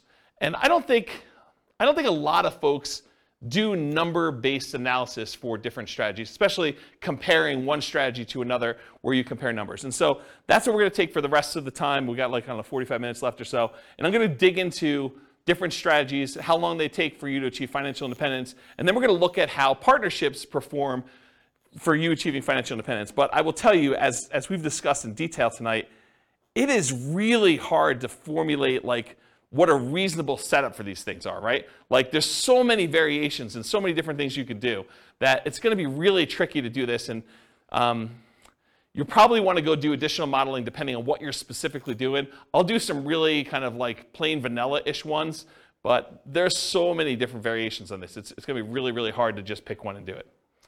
All right, so for deal makers, syndicators, partnership requires work and effort like a job. So when we do modeling for it, it often shows up as income when we model it. So because they're not actually buying a property and it's not like showing up as a property, it looks a lot like, hey, look, they're just getting an extra $200 a month, and that's increasing over time because that's what their ownership share gives them. And at the end, they're going to get a pop from that, right? So it sort of shows up like income when they do that. It's similar to how we model house hacking in a lot of ways, right? The house hacker gets an extra $500 or $600 or $700 a month per tenant that they've got in the property, and that shows up like it's a separate job or small business. So it just looks like income when we do the modeling. So it's very similar in that way. For money partners, it's typically passive. And it often shows up as a % return on the money invested. It could also show up as like that $200 or $400 a month or whatever it is, and then a big pop at the end if you go and sell the property, or an increase in the amount of cash flow you're getting when the loan gets paid off and you're in sort of steady state after that. But a lot of times you could also look at it as, hey, look, the money partner's coming in, they're investing money in the deal, they're getting whatever it is, 10% return on their money, and that's what the partnership is paying out. You could structure it that way too. So depending on how it's structured, it might be smaller monthly, quarterly, yearly return with a big bump when it sells. And that sort of makes sense, right? You guys understand this? Am I confusing anybody? Okay. For loan partners, it can be structured with a large number of ways. It could be one-time upfront fee, which we talked about before. It could be a percentage of the deal, cash flow and or equity. It could be yearly fees, etc. So it could be, as long as you have the loan out, we're going to pay you $1,500 a year to be using your name for the loan. You signing and guaranteeing a loan. So how well do partnerships perform toward achieving financial independence? We're going to look at each partnership role, and we can repeat all the other real estate strategy classes looking at how each would perform. Any questions on this slide before I get into analysis? Sweet. So let's talk about how I define financial independence, and then I'm going to talk about how it's weird to model for each of the roles. So financial independence, as I define it, and we're going to do this mathematically, is when your investments provide your minimum target monthly income in retirement. Some might call this lean FIRE, financial independence, retire early. Some might just call it regular financial independence, retire early, FIRE, okay? It consists of, mathematically, this is how we calculate it, 3 things. Number 1, passive income from Social Security, pensions, or annuities. So any money you have coming in from Social Security, pensions, or annuities, that counts toward the income for whether you qualify as being financially independent. Number 2, any net cash flow after all expenses. So you get the rents coming in, you get any other income from the property coming in, you have your taxes, your insurance, your maintenance, your vacancy, your property management, your mortgage payment, principal and interest on there. Expect all those is that's there. Whatever's left over is your net positive cash flow. What that number is, that contributes, that net positive cash flow, or negative, contributes toward your financial independence number. And then number 3, whatever your yearly safe withdrawal rate is on any invested assets, not including your real estate equity. So any money you have invested in stocks or bonds or mutual funds or commodities or cryptocurrencies or anything like that, if you're earning a return on those, then you could use whatever your safe withdrawal rate is. Maybe it's 4% or 3.5% or 5% if you're Bill Benjamin, you just re-upped your number, whatever it is there. And whatever number you're using for that number times the amount you have invested in these other asset classes like stocks or bonds or stuff like that, that also contributes toward your financial independence number. So the 3 things are passive income, Social Security, pensions or annuities, plus your net positive cash flow from rentals, or net cash flow from rentals could be negative, and your yearly safe withdrawal rate times the invested assets you have that are other than that. Does not count for your equity in your property. You can't say I have $1 million in equity in my property times my safe withdrawal rate and I'm getting cash flow on that property. No, that's not how that works. Okay? So those 3 things. Now for partners, it's a little bit different, right? Because it's kind of like a more unusual thing. You're not just buying straight up rental and getting cash flow on it, although maybe in some cases you are. For partners, it really depends on how it's structured and how I might suggest modeling it. So for the deal maker, if the deal maker comes in and they've got a partnership that they've got coming in and they're getting some cash flow on it, I think you could argue that you get cash flow from your ownership interest. That might count as your cash flow. So you could say, look, I'm getting $200 a month from this, so that would be under net cash flow from rentals. That's one way to look at it. We don't typically count equity for determining financial independence, though. So if they've got $50,000, $100,000, $500,000, or whatever in equity in that deal, that doesn't count in any way toward their financial independence calculation. Unless they sell it, they take that money, and now they have it invested in something else, stocks or bonds or whatever they're doing there, or they buy another rental, and then they get cash flow on that. Does that make sense, everybody? Okay. So money partner, one could count the cash flow they have from ownership. So if they invested and they have 50% of the property as their ownership, and they're getting $200 a month or $300 a month, you could count the net cash flow toward their kind of financial independence numbers. Or another way to do it, alternatively, you could say, look, as a money partner, I invested $100,000 or $200,000 in this property, and I'm not going to count the cash flow. Instead, I'm going to say I have $100,000 out, and so that is also part of my safe withdrawal number. So you could use that and just pile it into your safe withdrawal. Now you've invested in almost in like a quasi real estate investment trust where you have this asset out there, and that would be part of my other assets times whatever my safe withdrawal rate is, and I have that coming in. So you look at it that way too. You can't do both though. You either count the cash flow, or you say, as a money partner, I've got $200,000 out there, and so I use that as part of my safe withdrawal rate calculation. Does that make sense? And does the financial advisor in the room disagree with how I structure these? Okay, so he basically agrees. Okay? Loan partner. So one could count cash flow from ownership. They're getting $100 a month because they signed on a loan. You can count that as your net positive cash flow. Or you could say, look, this is a passive income stream if it's just a yearly fee. That's sort of like a passive income, Social Security, pensions, or annuities. You have like a quasi annuity. It's like $1,000 a year that you get by being the signer on the loan. You just count it like that. It could be that way too. Make sense? Okay. There are a lot of different ways to model these, some better than others. But this is how I think about how you do for partnerships. Any questions? Is this helpful? Okay, good.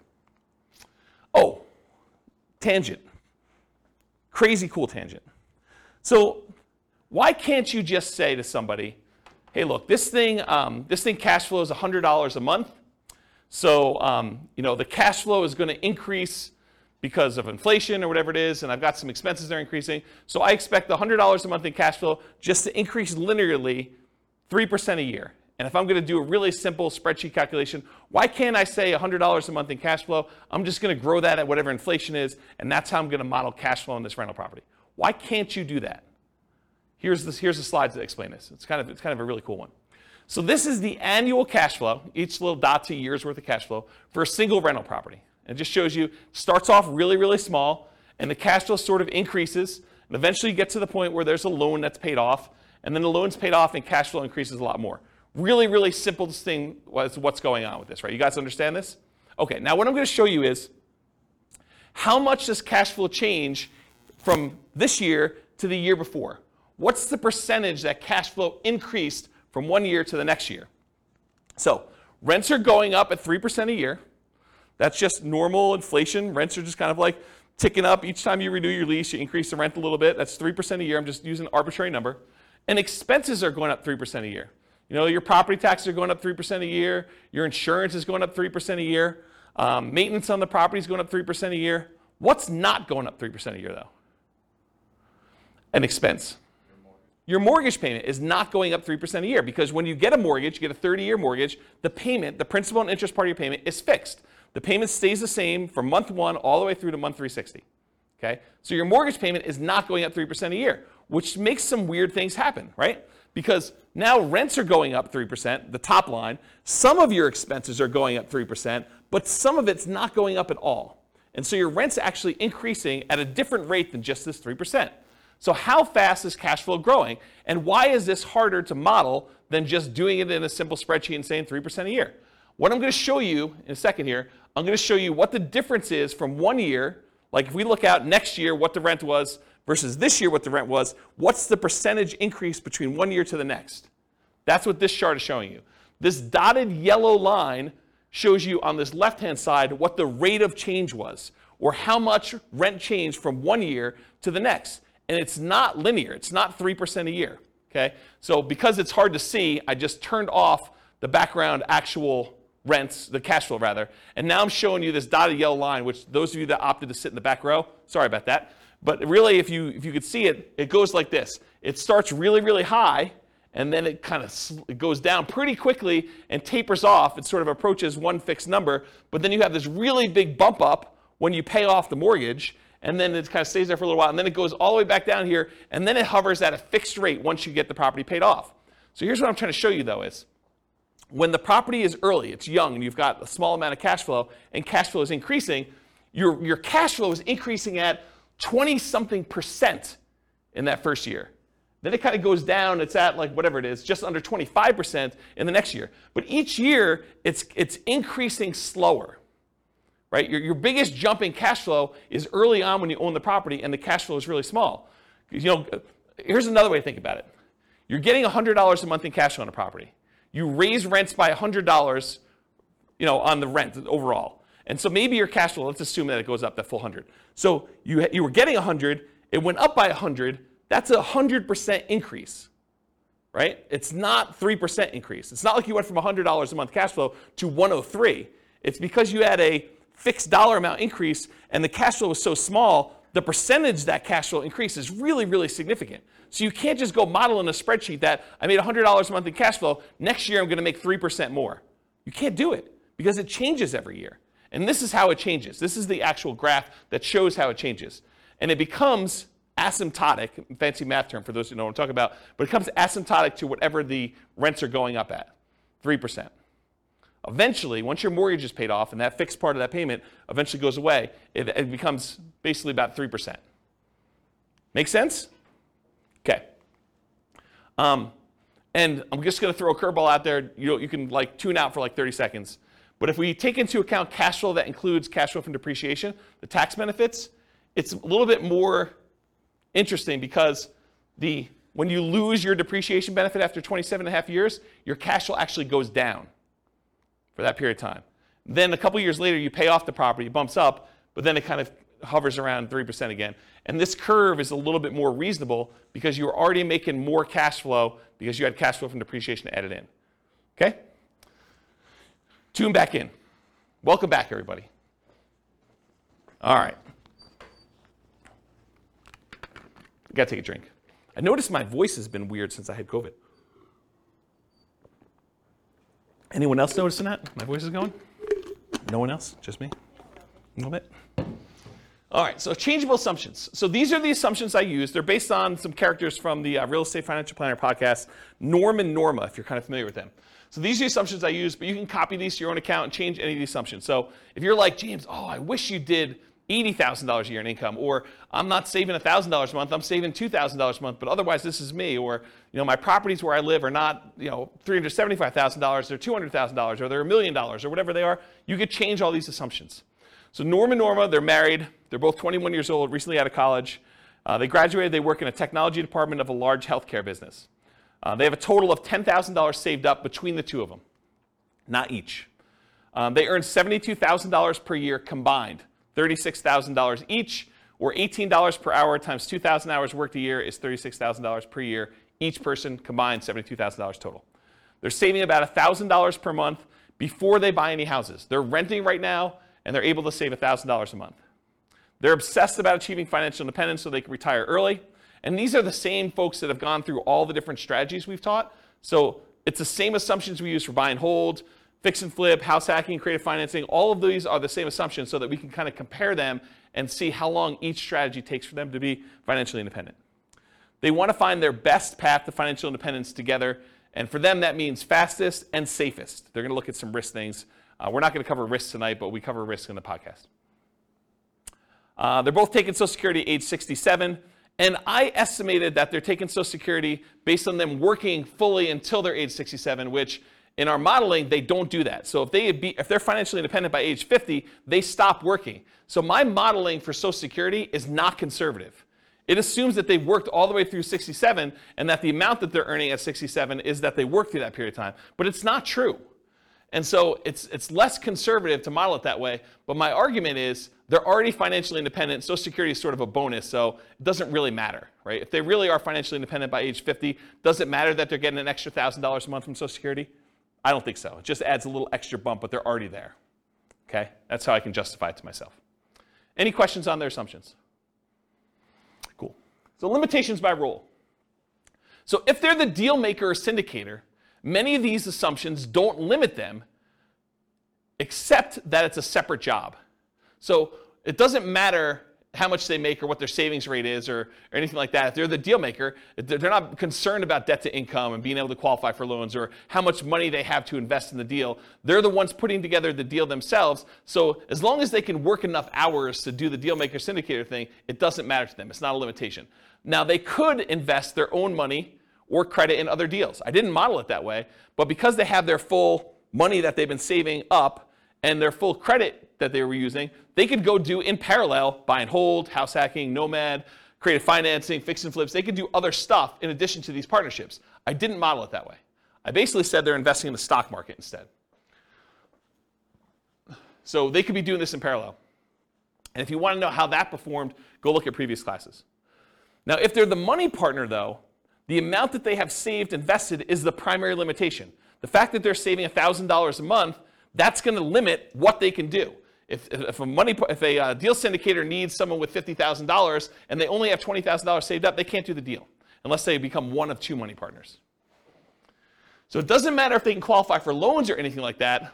The money that they invest in the partnership likely limits them to being able to do other deals in parallel, though, as well. So because they're putting money into other deals, they're not going to have down payments for doing Nomad or buy and hold or house hacking, and not until much later when they have money coming in from those deals. Does that make sense? Okay. And if they're the loan partner, their ability to qualify for loans is the primary limitation. It doesn't matter if they have enough down payments or anything like that, but the loans they do might limit their ability to other investing in parallel. So if they've got 10 loans out in partnerships, they can't do their own buy and hold with 25% down for themselves unless they do weird loans for those. Okay? All right, some more changeable scenario assumptions. I modeled this for 60 years. I assume their effective income tax rate based on the $72,000 that they're earning is 17.85%. I assume 3% inflation. Yeah, I know. This is like a reasonable inflation number, not what we're seeing right now. Mortgage interest rates, same as previous classes. We're using a 4% yearly safe withdrawal rate, and we're saying that once they are earning $5,000 a month as their minimum target monthly income in retirement, and that does adjust up with inflation, but when they achieve that, then they're considered financially independent. So they're making $72,000 a year, which is $6,000 a month, and I'm saying $5,000 a month is their target. Why am I saying $5,000 is their target when they're currently earning $6,000? Anyone know? They're saving $1,000 a month. So in order to be financially independent, they don't need to have that savings amount as well. So this is how much they're living on. Okay? And then ideally, they want to make $10,000 a month. So we do the math for when they earn that as well, but not in this class. All right, so let's go talk about some results, and then I'll get into their partnership stuff. So these are summaries of some of the numbers from previous classes. So the first ones we're going to start with are the buy and hold ones. So they did no real estate at all. They only invested in stocks. It would take them 40.17 years to be financially independent. So 482 months. And the stock market, I think, is growing at 8%. We just assumed 8%. Does that seem reasonable for assumption for stock market? 8%. Is that what you use? We do it based off of a balanced portfolio in all cases, not necessarily just an all-stock portfolio, because like the S&P 500 returns 12%, but that's assuming that U.S. equity markets are going to perform the same way going forward that they always have. Yeah. So we don't have that assumption. So it's like it differs based on what percentage asset allocation they have? Yeah, exactly. Okay. Okay, so it could be whatever, but 8% seems like a reasonable number, somewhere in the ballpark. And no one knows what the future is going to be. I mean, 8% could be really, really high for what actually happens. It could be really, really low for what happens. Who knows? So 40.17 years, that's why we do Monte Carlo modeling in the advanced analysis that we do. This is all static. Whoa, this is really high. 40.17. So here's some other the buy and hold numbers modeled. I'm not going to go into like ridiculous detail, but this is the one for all stocks. That's 40.17 years. This is if they buy one owner-occupant property to live in, and then they do stocks. That turns out to be 33 years, a little bit faster. If they buy 20% down rentals or 25% down rentals or 15% down rentals, they're going to buy 10 of those. It changes the time. 31.42 years for 20% down, 28.67 for 25% down, and 33.5 for 15% down. And then we say, what if they buy an owner-occupant property, but then they buy 15% down rentals or 20% down rentals or 25% down rentals? Those are all the ones where that they buy an owner-occupant property first, and then they buy their rentals. What if they do short-term rentals? Those are a little bit faster, 24.67 years, 23.67 and 24.67, depending on how much they put down. So a little bit faster to do short-term rentals. And then what if they buy an owner-occupant property and then do short-term rentals? Those are a little bit longer. So those would take a little bit longer if they decide to do that. Any questions on these? This is what we covered in the buy and hold class. So if you really want to know a deep dive into this particular slide, that was like 2 hours on buy and hold. Any questions? Cool.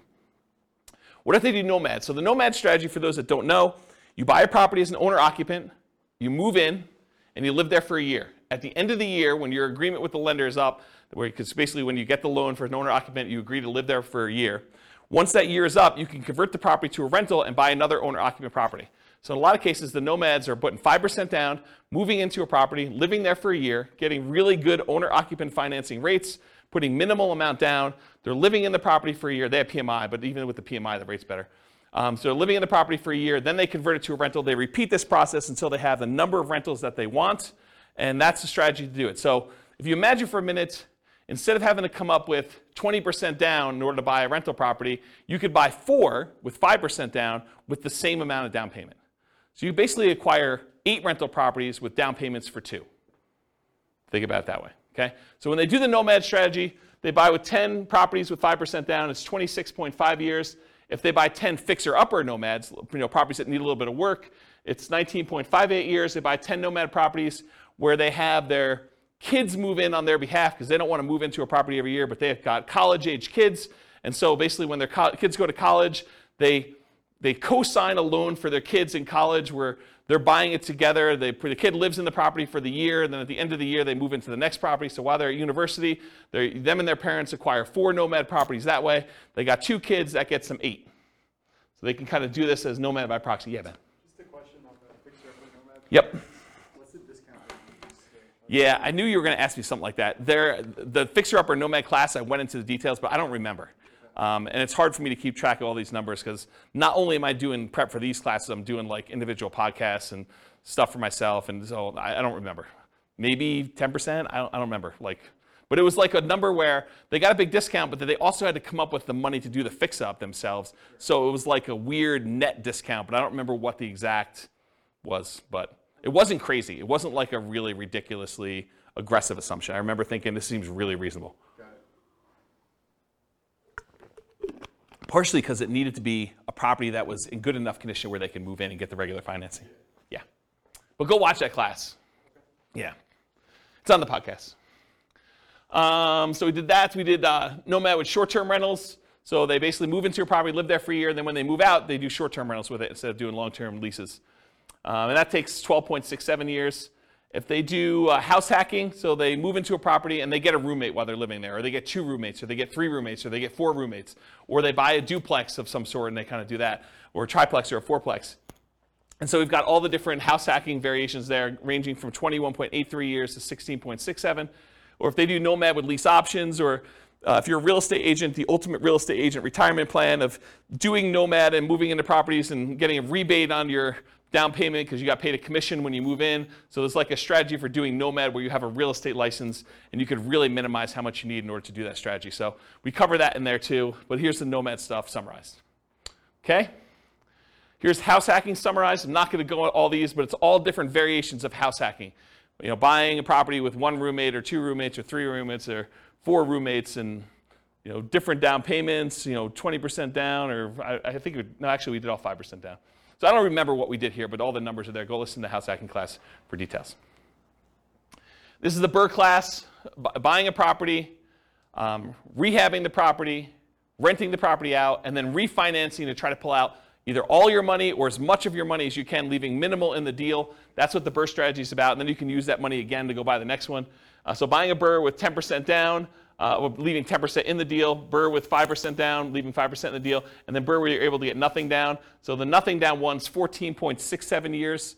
If you have to leave 10% in the deal, it's 21.67 for Norma doing that with the assumptions we talked about.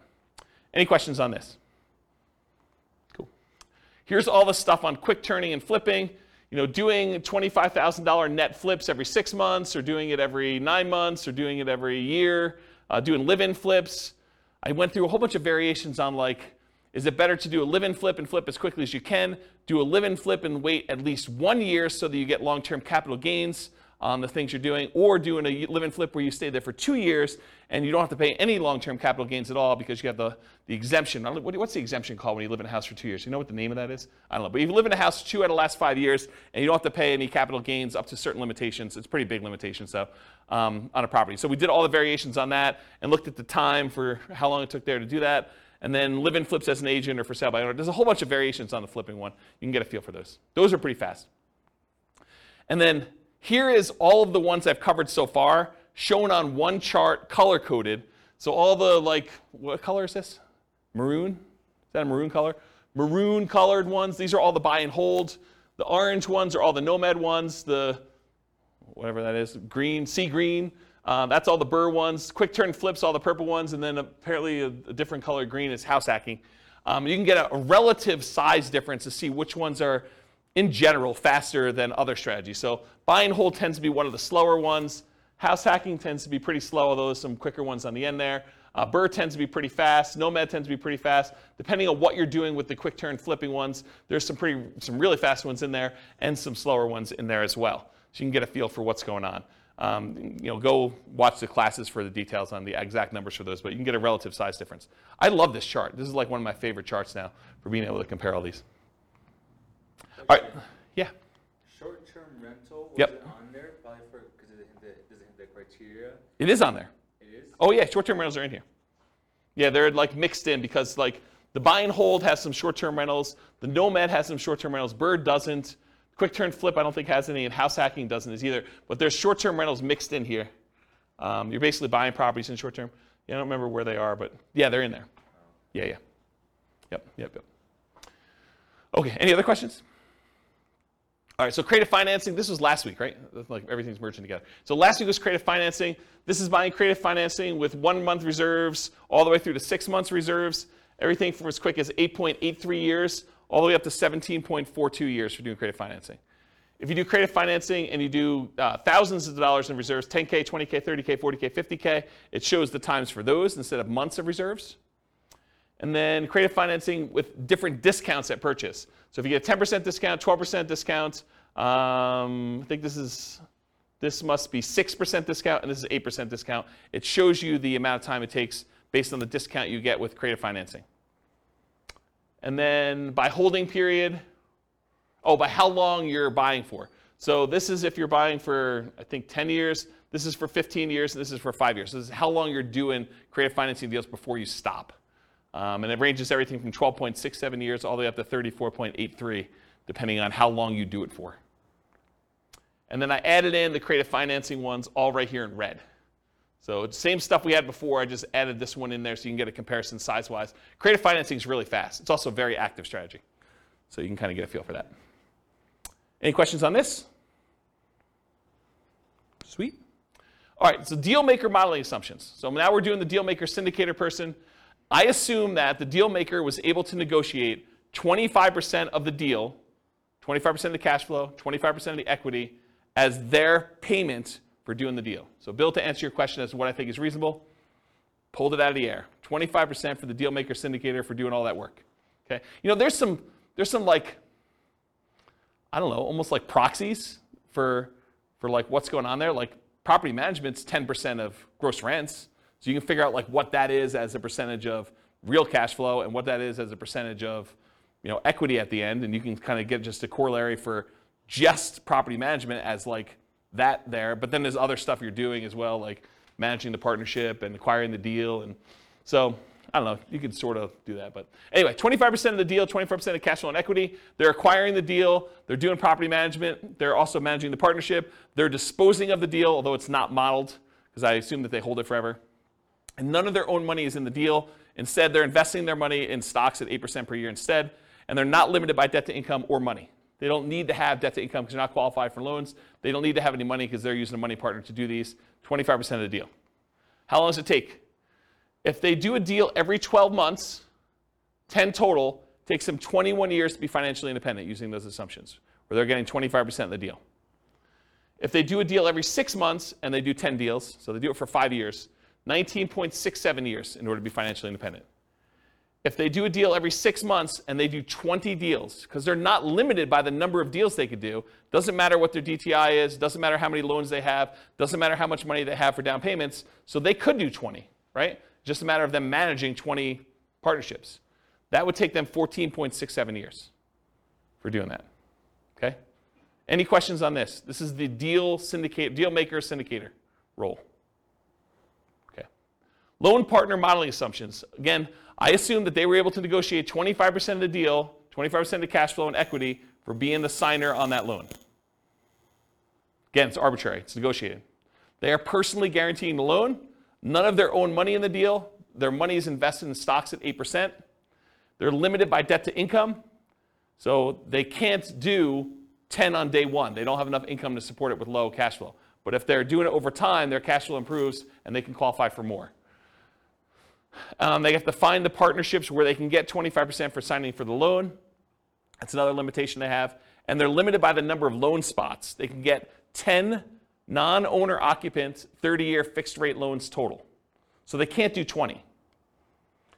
Looks very similar to Dealmaker Syndicator, except they can't go above 10 deals because of loan spots. So they're both doing 25%. They don't have a money limitation, so it looks a lot like the deal syndicator because they're using like almost an unused asset, their ability to get a loan. They're not using money to do it, right? So I added these two on the bottom, but it looks exactly like if they did 10, just like the deal syndicator, the deal maker syndicator, 21 years for both of those. And if they do a deal every 6 months, they do 10 total, it's 19.67. They can't do the 20 though. They can't get 20, 30-year fixed rate financing loans. So that's why there's not a third one here. Any questions on that? Covered deal maker, syndicator, I've covered loan partner. Okay. Money partner, modeling assumptions. They own 50% of the deal. 50% of the cash flow and equity in the property. They're putting up all the cash required to do the deal, 25% down, closing costs, reserves, etc. It's a passive investment for them. Only their money's in the deal. They're not doing any work or signing for the loan. They're limited by the money and finding the partnerships where they can get 50% by putting up the money. We modeled this 2 different ways. And of all the ones, I think this is the worst modeled, in my opinion, which I can go into detail some other time. As 50% of the property based on when they'll have enough to do a full 25% down payment, closing costs, and reserves. So it takes time to do that. And then as 10% return on all their money instead of 8%. So you could look at this, someone decides to do a money partner, and instead of actually modeling it as I own part of this property and I'm looking at cash flow, what if we just said, because you've got POPs in there and everything else, maybe you're able to overall get a 10% overall return on your money. The challenge with this, and I'll draw this on the board, is what does your return look like over time on a rental property? So this is time, and this is like your percentage return. Does the return you're earning, and this is return on equity, right? Because it's the amount of money you have tied up in the deal. Okay, so return on equity. So the amount of money you have in a deal, what is your return the longer you own an investment, a rental property? It drops. And that's counterintuitive to a lot of people because they think my cash flow is improving, my appreciation dollar amount is improving, my amount that I'm getting from the tax benefits, my depreciation is fixed for 27 and a half years, then it goes to 0. So that doesn't improve over time. And the amount I'm paying down the debt, well, that increases a little bit. It's increasing, but it's really increasing at a relatively slow rate, and it goes to 0 after the loan's paid off. So you'd think to yourself, hey, appreciation's going up, cash flow's going up, debt pay down's going up a little bit until it goes to 0, and depreciation's fixed. You would think that your return is going up over time, but it's not. The dollar amount you're making on the investment is going up, but the amount you have in equity is also growing. And the amount you have in equity is growing faster than the amount of your return is growing. So what tends to happen to your return over time is it tends to go down, and then it becomes asymptotic to what numbers? Anyone know? Anyone know what this number is right here, like at the low? Once a loan is paid off and once depreciation has gone away, what does it actually equal? It equals cap rate plus your raw appreciation rate. So it's whatever the cap rate is in the property, which is your return and cash flow of a property that doesn't have a loan, plus whatever your raw appreciation number is. So if properties are going up 3% a year and your cap rate's 5%, this is 8%. So your return approaches whatever your cap rate plus your appreciation number is at the bottom here, and it starts off really high. Your return on the equity you have starts off at the highest it is, and then your return goes down over time. So the longer you hold your investment, the lower the return you're getting on that investment is. It's counterintuitive to a lot of people, which is why some people will argue that whenever your overall return on equity drops below a certain threshold, some people might use 10% as an arbitrary threshold, they will either do a cash out refinance to raise up their rate again, minimize the amount they have back in the deal, or they'll sell the property and re-leverage up. Does that make sense?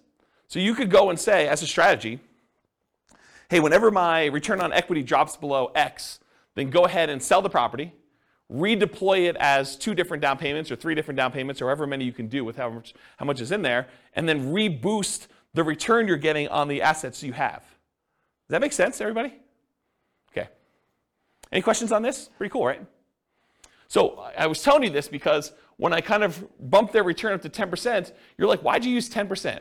Well, because I think rental properties, especially leveraged rental properties, can beat a 8% return, right? Typically. Although in this case they only own half, but it could beat a 8% return from the stock market, in most cases leveraged. But over time though, this goes pretty low. You know, if you really only have 5% cap rate properties and a 3% appreciation rate, it really literally is going to 8%. And if you're a money partner and you own half of this property, you're getting 4 on your money. So you'll probably want to get out of this deal at some point or refinance out and have less in the deal so that your return on the money you have invested is higher. So I used 10 because I picked it. I went and I actually looked at the average for the first, I think, 10 years, and it was higher than that, but not much. But you can go look at those numbers on there. Okay? So I'm going to model it 2 ways. I'm going to model it where they own 50% of the rental, but they put down the whole down payment. I'm going to model it where they put 10% return on all their money. So instead of the stock market money that they were earning 8%, I'm just going to say it's earning 10. And we'll look at the difference between those two. So these are the two. If they own 50% of the properties, it takes 46.8 years, 46.08 years.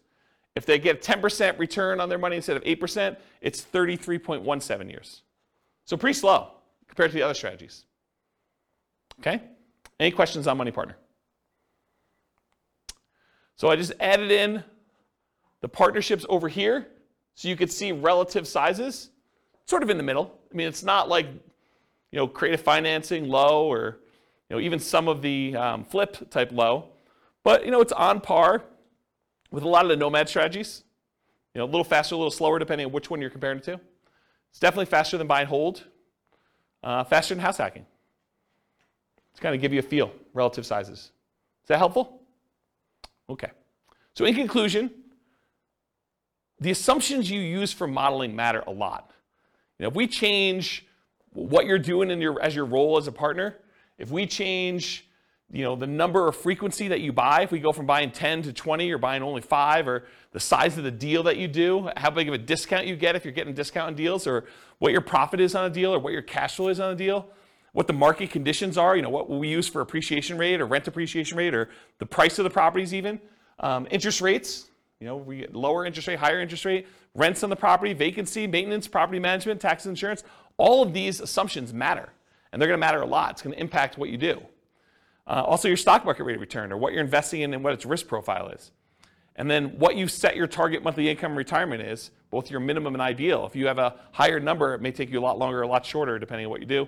And then what you use for your safe withdrawal rate, what you believe is a reasonable safe withdrawal rate to use there. And then the strategies that work best in your market may differ. So maybe it's better to buy and hold, or short-term rentals, or house hacking, or creative financing in your market because it's different, right? So it could be better or worse depending on that. You got to do the math for your own situation. And then because I'm trying to do this recordings for all the different cities in the US, if you go to realestatefinancialplanner.com/model rather, for realestatefinancialplanner.com/model, I'm trying to do, it's not done yet, but all of these scenarios for all the different classes for every city using their city's prices and taxes and insurance and rents and everything else, so that you can go say, I'm going to copy this one because it's closest to where I live and it's most similar, and then I'll just change some of the assumptions for what's going on, so you can just change whatever you want to do for you. Any final questions? Because that's all I got. Yeah, Bill. So how do the partners benefit from depreciation? Is it just the percentage of ownership? Is it passed? I guess that's a tax question. Yeah, that's a tax question. So the question was, how does the partners benefit depreciation? I don't do my own taxes. I have a CPA do it. But my understanding is that it's based on your ownership percentage. But I'm not 100% sure because I don't do that. And honestly, I was making too much money to take the depreciation benefit for many, many years. And this is probably the first year where I didn't. Okay. So I don't even know. I don't look at my taxes, honestly. It's unfortunate. But I guess you could add that into the model. I mean, it wouldn't be a mess, but for the... We do take that into account. Oh, okay. Yeah, we do model it. So you do get the depreciation benefit based on your ownership share. Okay. That's how I do model it. Okay. Yeah, but it's a relatively small number. Yeah. I mean, yeah. Yep. Any other questions? Is that helpful? Kind of a crazy class. Now you see the format right now. If you've been to other ones we've done, it's like same format, but you now get to see it from different strategies, perspectives. Okay. No final questions? Question. Yeah, question. For someone who is new, how do you access those previous classes? They're on the podcast. Okay. Yep, they're on the podcast. Remember that city podcast one I was telling you about? Yep. So go look and click on a link for a podcast. All right, cool. Any other questions? Sweet, guys. Thanks for coming. I do appreciate it. I will talk to you all soon. Bye-bye for now. With home prices up, mortgage interest rates up, and rents up, but not quite enough to counteract the higher prices and interest rates, cash flow on rental properties in Albuquerque is harder than ever. Book a call with the Real Estate Financial Planner to apply our proprietary 88 strategies to improve cash flow on your rentals. See the show notes for a link to schedule your call and improve your cash flow today. If you're a real estate agent, lender, or professional in Albuquerque that wants to help our real estate investor listeners, consider reaching out to learn about collaboration opportunities with this podcast. We'd love to add more value to our listeners by having you assist our investors buy, sell, and finance their real estate investments.